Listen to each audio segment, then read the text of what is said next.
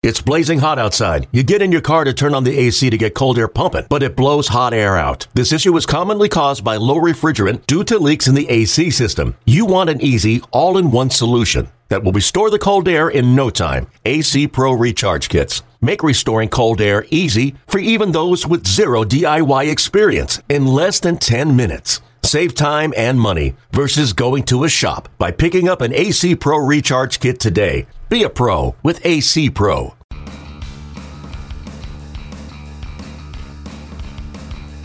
Welcome to the latest installment of the Pipeline Podcast. It is Matt Waymeyer pinch hitting this week for Tim McMaster. Jonathan Mayo is on the scene for the Arizona Fall League action, so therefore, Jim Callis gets the spotlight all to himself this week. And Jim, we thank you as always for the time. And of course, it is the AFL, which is the topic of conversation this week. It celebrates its silver anniversary. That is a little bit hard to believe. And Jim, you wrote that, a lot of excitement for the 2016 Arizona Fall League, and you've covered many of these over the years. So based on, the hype and the excitement and the talent on hand, where could this AFL season rank amongst the others when the smoke clears? It's one of the stronger crops I remember in recent years, Matt. Last year, it was still a good year for the Fall League, but I know just when we're at the Fall Stars game or even talking about, one way to measure it, I guess, is top 100 prospects who are in the Fall League, and there weren't a whole lot. By the time we got to the Fall Stars game, it was single digits. I think we had 12 at the start of the season. This year, we've got 21 top 100 prospects in the Fall League, including the best prospect of them all, in Yoan Moncada. The Red Sox is on the surprise team, the Saguaros. He'll be playing second base and third base for them. And just there's even, the pitching seems a little bit stronger than usual. We've got 5 top 100 pitchers, which may not sound like a lot, but that is a high number because in general you don't send pitchers to the Fall League if they had a full healthy season. Most of these guys are on innings count, so if the guy, had a full healthy season, you don't usually send him to the Fall League for extra work. Whereas hitters, they maybe try a different position. You can never get too many at bats, but it's a real strong league from top to bottom. Very exciting, I think, in terms of talent. And Jim, I must admit that myself personally, I've been learning not just this year but in years past about the AFL and the way that everything works in terms of which players go and which players don't. You explained about the pitching end of things. If a guy has a full healthy season, you don't want to overtax his arm by sending him to the AFL. It's different though for position players. So kind of break that down for us. Is it a matter where a team tells a prospect you are going to the AFL? Can a prospect request to go to the AFL? Is it both? How does this break down? Yeah, the team pretty much tells the prospect. I'm sure prospects have said, look, I'd love to go there, and the team likes that. I don't think it would go over too well, Matt, if your team said, hey, Matt, we'd like you to go to the Fall League, and you said, you know what, I'm kind of tired. I'd rather have the fall off. That would not go too well for your job prospects, But each team, there's 6 teams out there: Glendale, Peoria, Salt River, Surprise, Scottsdale, and Mesa. The great thing about it, it's one of my favorite things in baseball because the furthest parks are maybe, I don't even think an hour apart. You can easily, a lot of times you have 2 games in the afternoon, 1 game in the evening. So if you're out in Arizona, you can go see 2 games quite easily. There's 6 teams. They have players from 5 organizations on each of the 6 teams. Each major league organization will send 6 to 8 players in general out there. There's even taxi squad players who are active on Wednesdays and Saturdays. They're bigger rosters. It's not a 25-man roster. There's a lot of relief pitchers, so a lot of guys can get work. But essentially, with the way the position players work is you actually the organizations kind of draft spots like, hey, we want to take the second base spot because we have a second baseman we want to send out there. So they kind of mesh that all around, in terms of who plays what. It's a juggling act for the managers trying to get everybody into games. But like I said, with the taxi squad, that helps a little bit. And you play I want to say 32-game regular season that started yesterday. We're recording this on Wednesday. It started Tuesday. It'll run through November 17th, and then the winner of each division will meet in a 1-game playoff that'll be live on MLB Network. But it's a cool deal. I mean, if you go to a game, I'm constantly – the 2 things, Matt, I always tell people they need to go see College World Series, Arizona Fall League. Arizona Fall League, you get to see a lot of interesting prospects. You don't have to deal with spring training traffic. It's easy to get in and out of these places. It's easy to get tickets, and you see a lot of talented players. I mean, typical game, you'll probably see 5 pitchers for each side. You'll get to see some good position players. I love going there. And I'll ramble on here a little bit, Matt. It always amazes me, you're 25 years of the Fall League. This is year 25. There's obviously still players who've been in the Fall League working their way through the minors. But there have been more than 2,500 players who've played in the big leagues who are Fall Leaguers, and including – they don't have an exact stat, but it's roughly 60% of every player who's ever set foot in the Fall League has played in the big league. So, I mean, that means if you go see on a typical day, you're probably going to see roughly, 30 players play, for 2 teams in a Fall League game, total. You're probably seeing 18 future big leaguers there. There have been 247 All-Stars, 15 MVPs, 6 Cy Young Award winners, 26 Rookies of the Year. Derek Jeter, Albert Pujols played there. Those guys are future Hall of Famers. And last year, Matt, the 6 major awards, the MVPs, the Cy Youngs, and the Rookies of the Year, 5 of those guys were Fall League veterans. And Jake Arrieta, Chris Bryant, Josh Donaldson, Bryce Harper, Dallas Keuchel, Mike Trout played out there. I mean, you can go see some pretty impressive talent that will probably be in the big leagues within a year or two. So I love the Fall League. I cannot recommend it highly enough. Yeah, and that's clear. Like you said, that's a huge endorsement for this league, and that you have, not just guys that could become fringe major leaguers, but guys that become accomplished major leaguers, and in some cases, like you said, in the case of Jeter and Pujols, surefire future Hall of Famers. So a lot to like there. There's a lot of talent coming up through the pipeline that is showcased in the Arizona Fall League. And Jim, can you draw a comparison between we have every summer during All-Star Weekend the Sirius XM Futures game? Can you look at this as something of a futures league? Just on a slightly smaller scale, because, in the futures game, it is the cream of the crop. And obviously not every player in the AFL is of that pedigree, but it sounds like the majority of them are. So, again, can you look at this as a smaller scale kind of futures game? Yeah, Matt, I've never thought of it that way, but that's, I think, a really interesting way to look at it, and I do like that parallel. Yes, I mean, with the futures game, it's U.S. versus world, and you have some roster limitations about taking players from every team and no more than 2 for most teams. But as you said, for the most part, you're getting to pick the very best players are in the futures game. The teams have to prove who goes there too. And while you don't necessarily have all of the elite or the vast majority of the elite prospects, obviously you have more depth. Like I said, we have 21 top 100 guys there this year. You'll see guys who aren't highly touted prospects become pretty good big leaguers who, I think back years ago, Dan Uggla was a guy who nobody really heard of. He had a strong Fall League. He gets taken in the Rule 5 draft by the Marlins, who need a second baseman, goes on to have a good career. And the competition's pretty good too, because you have a lot of these guys, Matt, especially the pitchers. You get a lot of middle relief types because, again, if the starters pitch to full season innings, you're not going to pile that on. But there's a lot of relievers out there either pitching to try to get a spot on their team's 40-man roster, or if they're blocked in their organization because the league is scouted so heavily, they can make a name for themselves and attract the interest of other organizations. So it's like I said, I mean, it's a pretty cool deal out there. I know, like, every time I go out there, there's some days where I'm torn because there's really good pitching matchups in 2 places at once, and you can't be in 2 places at the same time. But the Fall League, it's as I said, I think my 2 favorite things to cover and the 2 events I recommend to people all the time that I think are kind of hidden gems are the College World Series and the Arizona Fall League. Yeah, I think I'm ready to hop on the first flight to Arizona when this podcast is over, because you've sold me and you've sold a lot of other people if they weren't sold already on the future star power of the Arizona Fall League. And, Jim, one of those guys that is on course to become a future star at the big league level is Yoan Moncada, the Red Sox prospect and the number 1 consensus prospect across minor league baseball. A big AFL debut for Moncada on Tuesday, 3 for 5, including a home run. Now, as we know, or as most people know, he did get the September call-up for the Red Sox. He started out pretty well, showcased all of his, 5 tools, but then he went into a terrible tailspin. He had strikeouts, I believe, in 9 consecutive at-bats. He was buried on the bench and never seen again for the rest of the year. But nonetheless, I would think that, for a guy so young, his first exposure to Major League pitching, this is a blip on the radar and not anything of really big concern for, the Red Sox or their fans. So give us your thoughts in general on Moncada's debut in the AFL and his prospects going forward.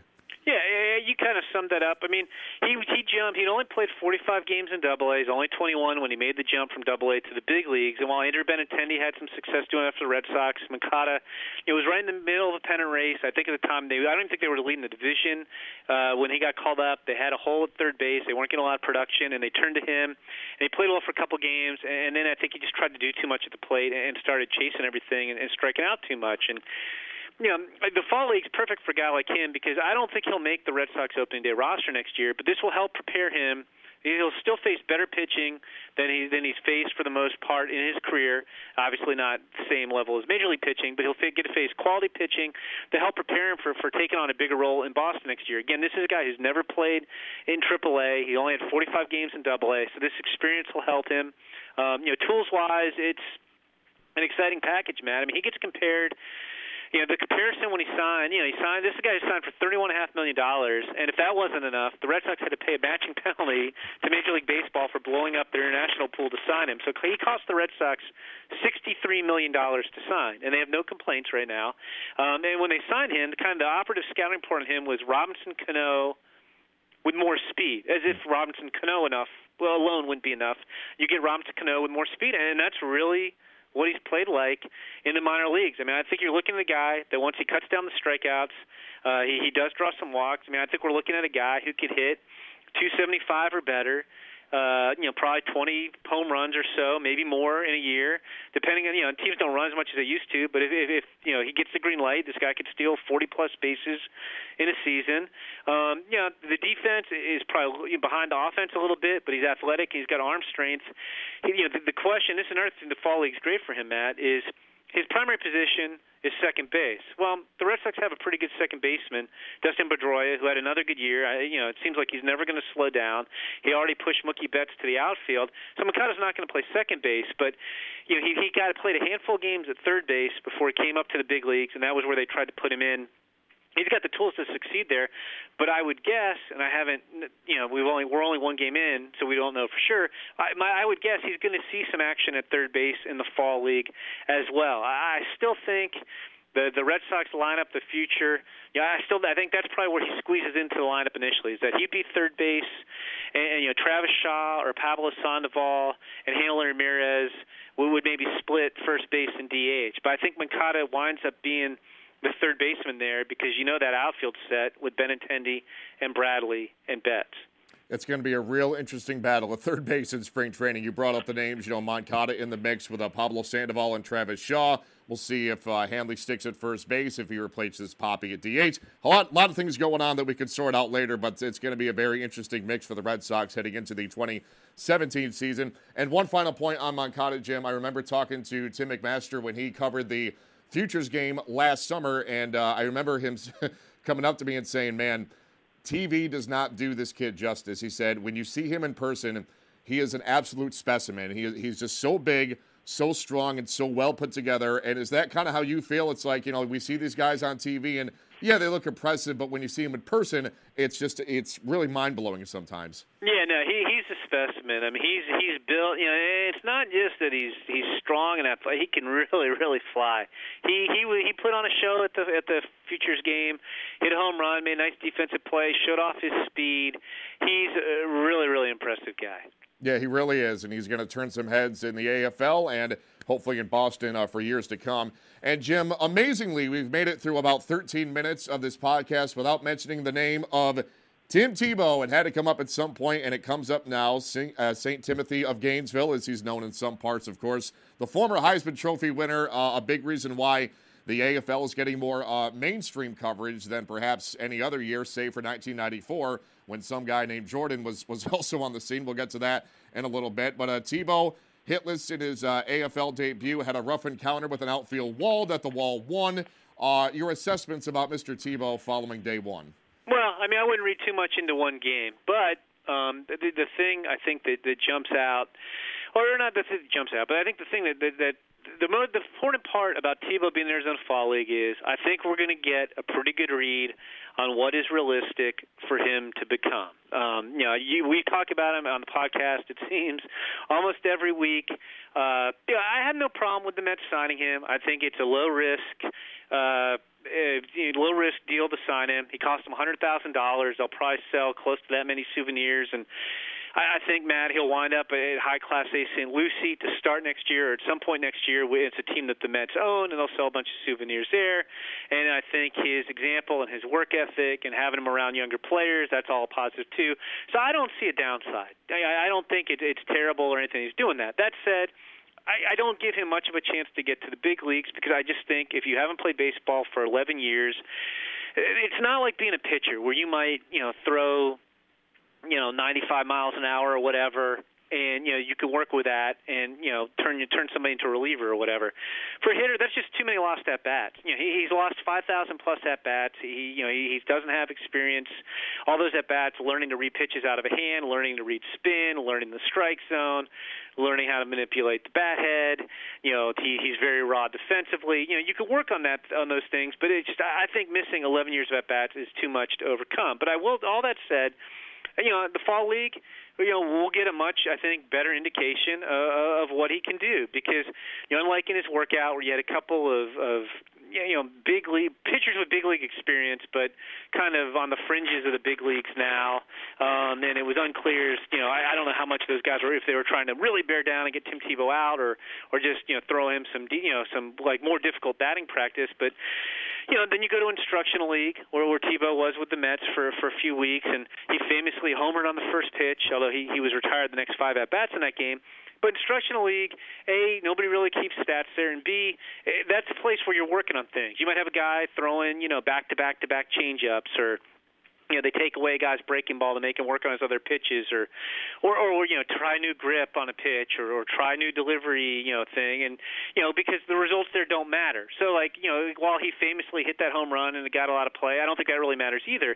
In the fall league, like I said, and you have a lot of pitchers, relievers trying to earn spots on 40-man rosters or make an impression on other teams if their own team they're kind of blocked, and he's going to see some pretty nasty stuff. I mean, you're going to see relievers throwing 95 miles an hour. He's going to see better breaking pitches than he's probably seen in his life. The quality competition, I would say, is probably akin to Double-A, maybe somewhere between Double-A and Triple-A, and I certainly don't think Tim Tebow is ready to step into that level of the minor leagues after being gone for 11 years. I mean, he's an interesting athlete with some raw power. I don't know if he'll be able to get to it in games, and he runs well for his size.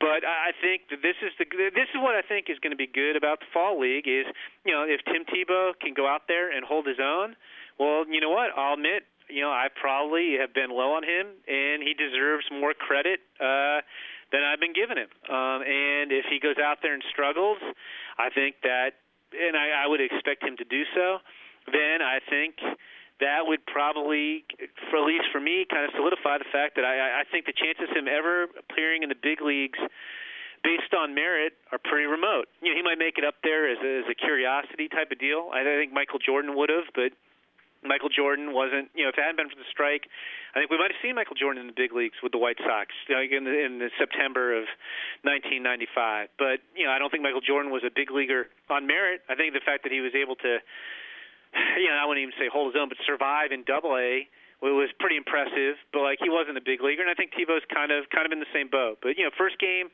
0 for 3, kind of rolled over on a couple ground balls and beat a ball into the dirt. As you mentioned, ran into the wall, chasing the ball. The most impressive thing he did, and it's like the story Tim Tebow, Matt. It just makes me chuckle. But, and I don't mean to make light, but a fan had a seizure after the game, and Tebow went and put a hand on him and prayed for him until paramedics came and were able to help him. And I guess the guy resumed breathing while Tebow did that. So I was kind of facetiously joking. Everybody's like, oh, he had a bad day. Well, it's like, bad day? The guy, helped, comfort a guy or helped a guy overcome a seizure. That's a pretty good day. But it's just kind of the latest miracle of Tim Tebow, I guess. But yeah. He's a polarizing guy. I don't have a problem with him doing this, and the Mets gave him the opportunity, and like I said, very long answer, probably longer than you wanted, but I really think we'll know a lot more about Tim Tebow when the fall league is done. Yeah, it's a make or break proposition here for Tim Tebow, and like you said, he could have gone over 10 strikeouts, but he helped, get that guy, back to good health, and for whatever he did, and put his hand on the guy and prayed for him. And look, if nothing else, Tim Tebow was a good dude. If he's a good baseball player, that remains to be seen. That's what the AFL is all about, and it is just the tip of the iceberg for what should be a very entertaining 30-game-plus season in the AFL. And Jim Callis and Jim, you and your cohort, Jonathan Mayo, going to be there to cover it all throughout, and we'll catch up with you next week. Once again, we thank you for your time on this Wednesday on the Pipeline Podcast. Matt Waymire signing off. Thanks for joining us, and be sure to tune in again next week.